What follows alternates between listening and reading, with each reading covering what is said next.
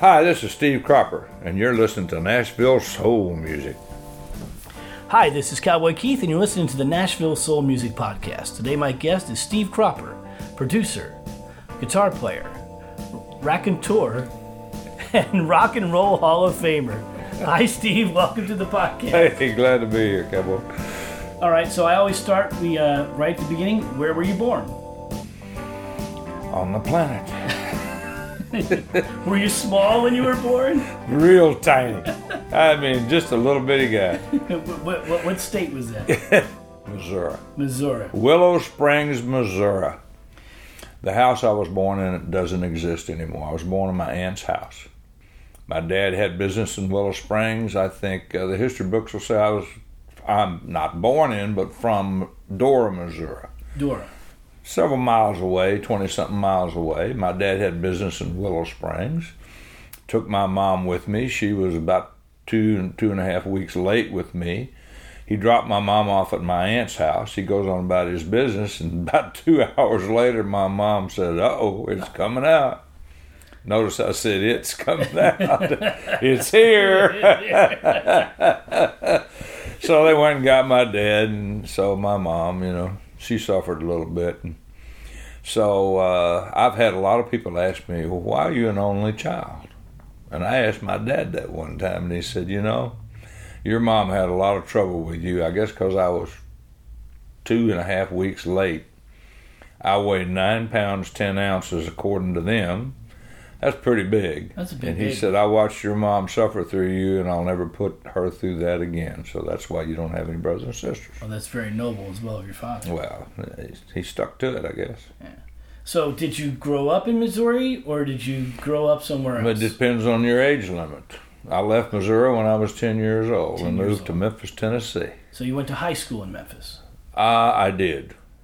I went to grade school in Memphis. Grade school and high school, okay. But in the States, basically it's the first grade through the 12th after kindergarten. Right. So I did all that plus an extra year. So I actually went to school for 13 years. 13 years. My mother and my dad were both school teachers. Does it make you 1 year smarter? And farmers, huh? Does it make you 1 year smarter? Oh, at least. Well, I could count 1 year further. I think that's what it was. Now, you played music in high school. Did you play anything besides the guitar? Were you in like high school band? I played music during high school. I didn't play music at or in high school. So you weren't like the high school band or anything? Not at all, no. Okay. Yeah, So did you always play guitar, or did you play something else first? No, I pretty much always played guitar. Always played guitar.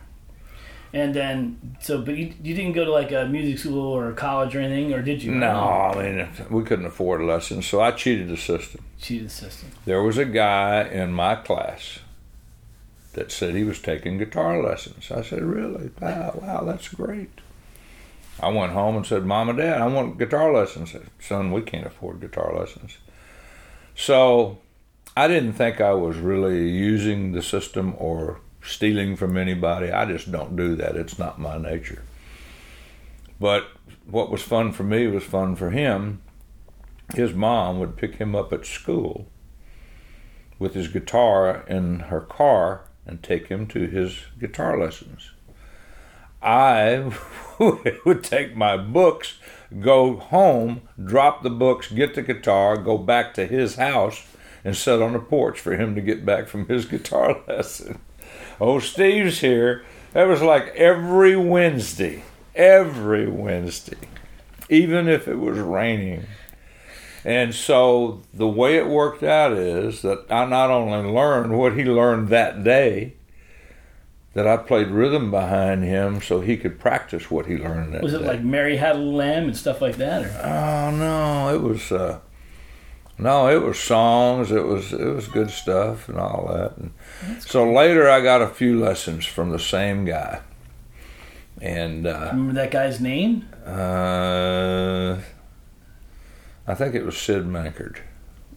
I'd say that's remembering his name. I was remembering the story better than I was the guy. So you said both. So I took a couple lessons from him, but the thing was on that deal that my parents, with all due respect, didn't pay. I saved money to get some lessons from him, and on about the second lesson or third lesson, he's playing the music and he turns the page and he says, "Play this." And it was, what did you say a while ago? Jingle Mary Had a bells. Little Lamb. It was ding, ding, ding, ding, ding, ding, ding, ding, ding.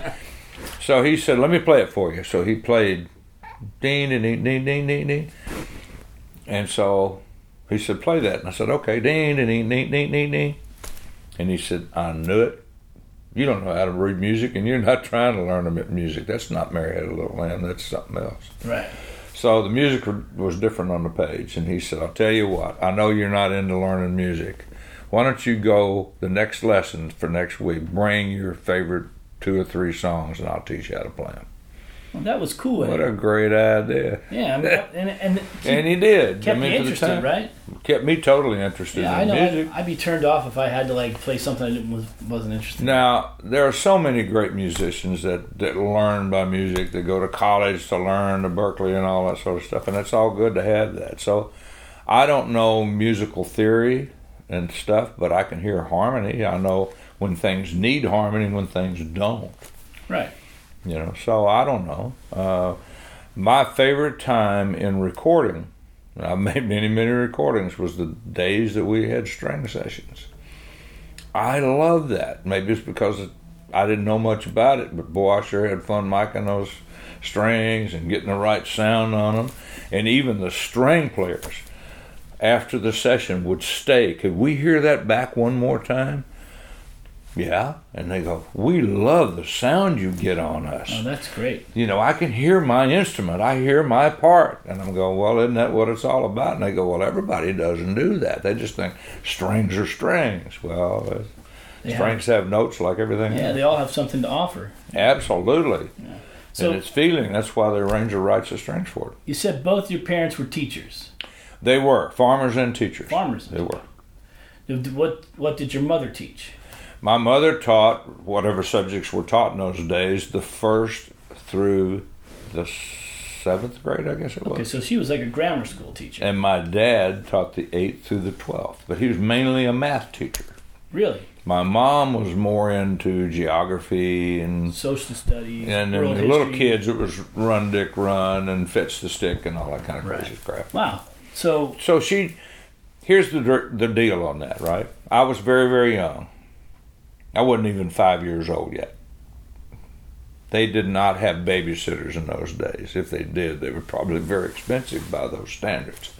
So my mom felt it was easier just to babysit me on her own, take me to class with her, throw me in the first row of seats with the rest of them or in the back and all that. And she said, "You know what was funny about you is that you did as well or better than some of the other students, and you were so much younger. Year and a half, almost 2 years younger than some of them. I don't mean this to be anything, but you just did well. Everything I told you to do, you did. Maybe because I was your mother." That's what she used to tell me. wow. And so she kept moving me up. Then my dad got an offer to be a policeman in the nearest town, which was 19 miles away So in West not Plains, Memphis. Missouri. This So is we're in Dora. you're still in grammar We're school. in Dora, Okay, Missouri, that's in right. grammar school, This is and before my you were dad 10. gets a job on the police force in West Plains, Missouri. If people want to look up West Plains, there's a lot of great musicians came out of West Plains. But anyway, my mom, just in her mind, said, "My son is too young for these big old city boys." West Plains was not a city yet and still isn't as far as I know. So she was on the school board, not teaching anymore, but she had the power to put me back. So I was in the 4th grade for about 3 weeks, and then she put me back to the 3rd one more time. Wow. That's where you get the number 13. I went to school for 13 years. Plus kindergarten, that's 14 years. So. That's too smarter. Well, something like that. Maybe it's better if all kids did that. Today, they probably should just go to grammar school for about 100 years and forget about it. Well, All right, you played guitar through high school, I did. and I can't imagine that helped you not get the ladies. Did That's the whole idea. I mean, was why it- did you choose guitar? Right, I said, was well, it's it- very simple. I guess pick that's up my girls. question. Was it more for the babes, or was Just it more to pick for up the girls. Yeah, pick but up girls. then again, it wasn't about the guitar. What was it about? It was about dance music. Dance music.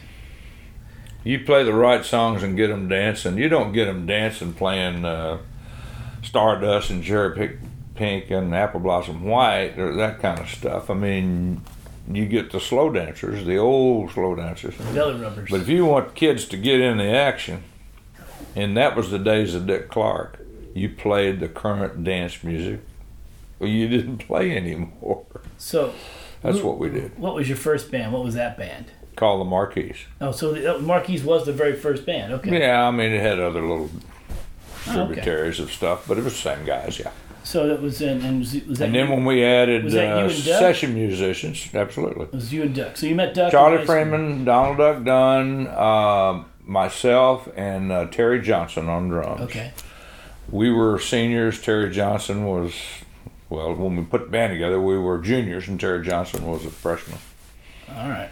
But he was the only guy in school that could play drums. I didn't realize that. I didn't know your first band was the Marquis. I didn't know that. Yeah. Oh. So you did that. And we worked clubs for about a year after we graduated. When did you cut a record? 1961. 61. And it came out in the summer of 61. It was a big, big hit. And I just thought, man, it was a big hit because we were geniuses and knew what we were doing. We did. I finally analyzed in my old age, why was that record such a big hit? Because it was number 3 in the nation. It was big. In the nation? In the nation. And big around the world. I didn't know it was in the nation. I finally figured it out. It was the first twist instrumental. Had that twist beat. And I remember my mom in the living room. She couldn't dance with it, but she could twist to that record. She'd sit there and twist. Twisting. We got a hit. We got a hit. And we did. So. And for the benefit of people listening, what was the name of that song? Last Night. And in the middle, Floyd Newman goes, ooh, last night. Of course, he had a little bit different interest in it than the title itself. All right, so Marquis, and then did you went on the road with them? We went, I think, from Memphis. I think our first gigs were in St. Louis.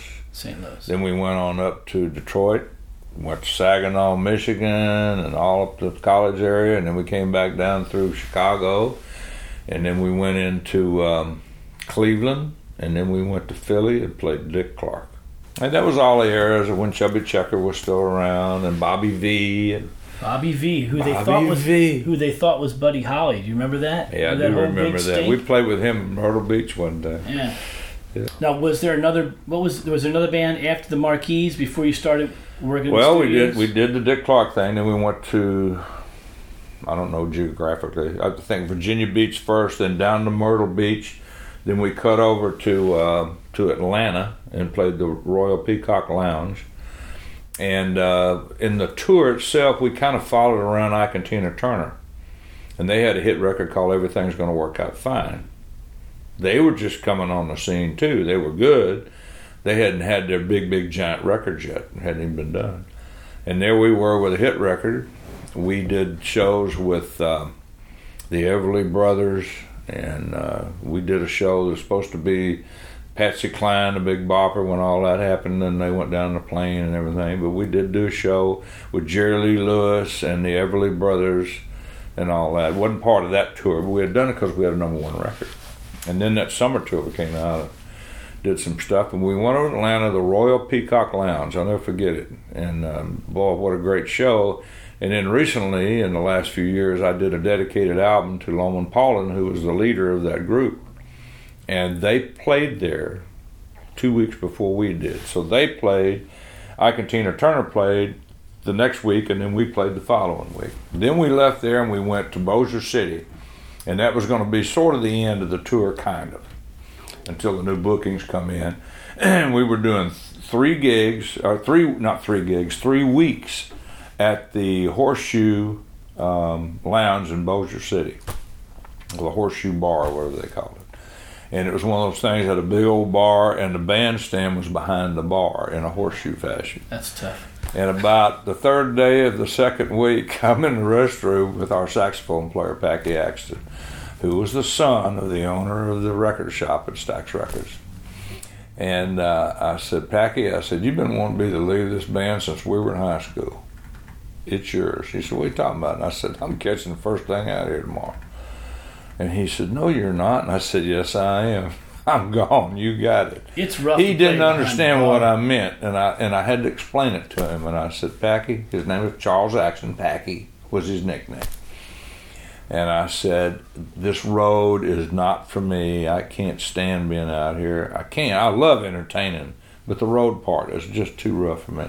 I want to go back and start producing records and writing songs. That's what I do for a living, and I can't do that on the road, you know. Was there a place that you recorded before Stax? Were you recruited by Stax, or no? It just fell in. I played on other records in other studios for a while, and I played my first session at Stax. I remember that. I played on a guy's name was Prince Conley on a record called "I'm Going Home," which was a single release. It was one of the better things I played on out of Stax at that time, and.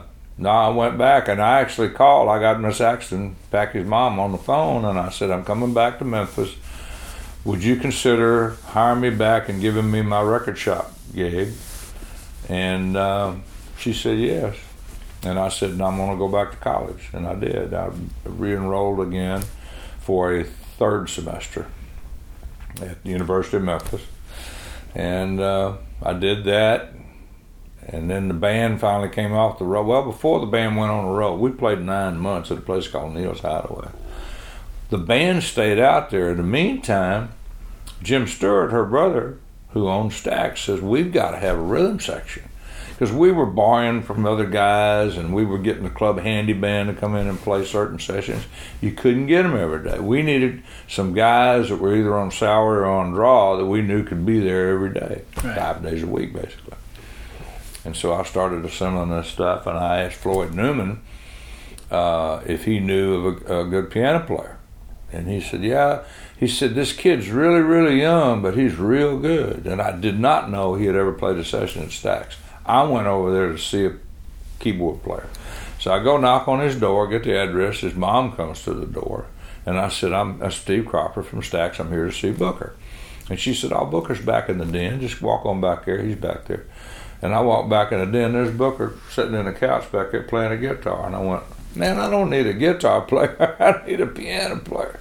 Booker T can play anything. Well, he wrote a lot of songs on guitar, played guitar. What I didn't know at the time, that he had been there before and played baritone on Rufus Thomas and Carla Thomas's record. I didn't know that either. A little hit song called "'Cause I Love You," which was the first real hit, R&B hit on Stax Records, distributed by Atlantic. And Floyd Newman, our illustrious baritone player, he's still in Memphis, teaches music, and he said, you remember when I suggested you get Booker T? And I said, well, yeah. He told me this 20-some-odd years later. He said, I was so afraid of losing my baritone gig because Booker had played on that hit record with Rufus and Carla. Piano job. But I knew he could play piano because he played in the church and stuff. So there you go. That's how it all got started. So then it moved into that, and then Stax, and then the rest is history. And the rest is history. Green Onions was luck. It wasn't something we sat at home and conjured up and went in the studio and put together and did. It was just luck. The luck part of it was that we were just jamming because an artist didn't show, playing some old blues stuff that we would play in a nightclub just as a filler of time to get through the set or whatever. And Jim Stewart thought it was good, and he hit the record button, put it down, and he said, hey, guys, come and listen to that. And we went, what? Listen to it. You recorded that? I said, yeah, come on, listen to it. And it felt pretty good. He said, well, what if we wanted to put something like this out? You got anything you'd put on the B-side? We just looked at each other totally dumbfounded. This guy cannot be serious. Jim Stewart cannot be serious about this, but I guess he was. And we didn't have anything. We just all looked dumbfounded. And I looked at Booker and I said, Booker, you played me a riff about 2 weeks ago for a song you thought might be pretty good. And I said, you remember that? And he said, well, I don't know. Let's go down to Oregon and we'll find out. He said, is this the riff? That's it. 4 cuts later, we had Green Onions. Wow. #1 record in the nation, period. Yeah, that's a great tune. And there you go. It's fun. It was fun being a multiple. I worked in a record shop and I swept the floors and I edited tapes. I wasn't allowed to engineer yet. I played a little guitar in some sessions. And when they pressed that record, I went down and had Scotty Moore, who was Elvis's guitar player, who run the lathe over at Sun, to cut me a dub on that. And he said, yeah, and he said, that swings, that sounds pretty good. We didn't have a title for it. So I take it down to my friend Reuben Washington on WLOK Drive Time. And I said, we cut something yesterday, or Sunday, this was on a Tuesday morning. We cut something Sunday, tell me what you think of it. He played about intro and about part of the verse and backed it up and played it again. I didn't know he put it out on the air. The phones lit up. Oh, wow. Who is that? Where can we get it? What is that? It's Green Onions. It's still live today. Green Onions is... People do not know how old that song is. It's just grooves like it always grooved. Now, I heard an interview with Booker where he said that it's a Consulette organ. It's not a B3 with the Leslie. It's an M3. M3. And there was a lady that played in the church, and she put a piece in the paper. She quit playing in the church. She owned her own organ, and they'd brought it to her house, and she wanted to sell it. And Jim cut out that piece of paper, came to the studio, and he said, "Hey, Steve," he said, "you want to go with me and go over to look at this organ this lady has for sale?" Because it had a price on it that was reasonable. And it was also what they call a Hammond Spinet. Right. Had an octave and a half of little plastic foot pedals for the bass. It didn't have a Leslie attachment and all that. It was just straight. It had a little 8-inch speaker that come out down here by your right knee, that kind of a thing. But it did have the 2 keyboards, and it had some drawbars, and it had a percussion on it, which was pretty cool. Called an M1. The Booker now owns, 3 or 4 of them, but I don't know who owns the original. He does.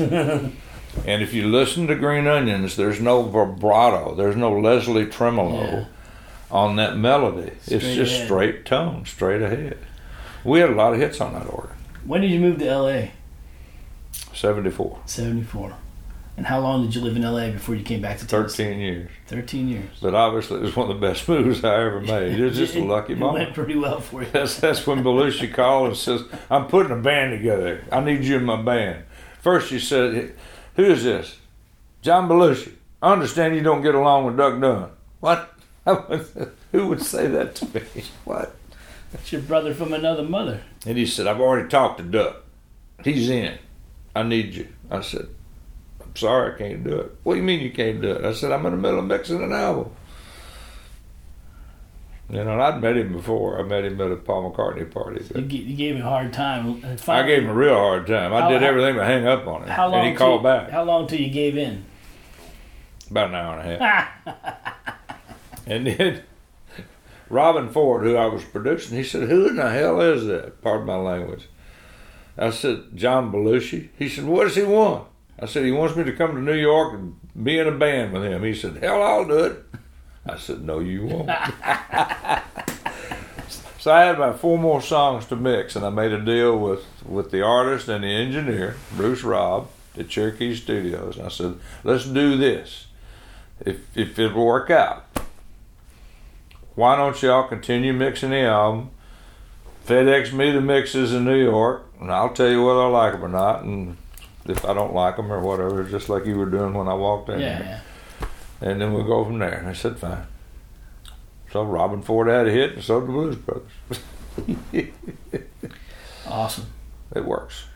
All right, so what are you listening to right now that's not you? It can be old or new. It don't have to be a new record. Well, it's going to sound prejudiced. I recorded on something the week before we left to come over here. All right. I was hoping to get the meter this week, but I hadn't really reached way out. And my friend who's from here didn't know who she was. She goes by the name of Rumor. She's got a new project, and they asked if I'd play on a couple of tracks. And one of them, we just happened to luck up like that luck thing. And I said, "Man, that is commercial. Smash." I'm not even going to say who it is now, because you can save it for later if you want to. But Rumor, okay. Rumor, Rumor. Yeah. She's a female. Yeah. She's not a band. Person. She's a person. She's a female person from England, an English singer named Rumer. She's had several records before. She obviously has a following, and she's got hit. Awesome. So, fortunately, I'm playing on it. Well, Steve, She doesn't have to tell people how old the guy is playing the lick. He sounds 16, but he ain't. Well, Steve, thanks for coming. God bless you. You bet, cowboy. Good luck with your show. This is Cowboy Keith Thompson. We've been talking with Steve Cropper, Rock and Roll Hall of Famer, and we're glad to have him on the show. Please listen to the Nashville Soul Music Podcast and subscribe, and you can visit us at NashvilleSoulMusic.com.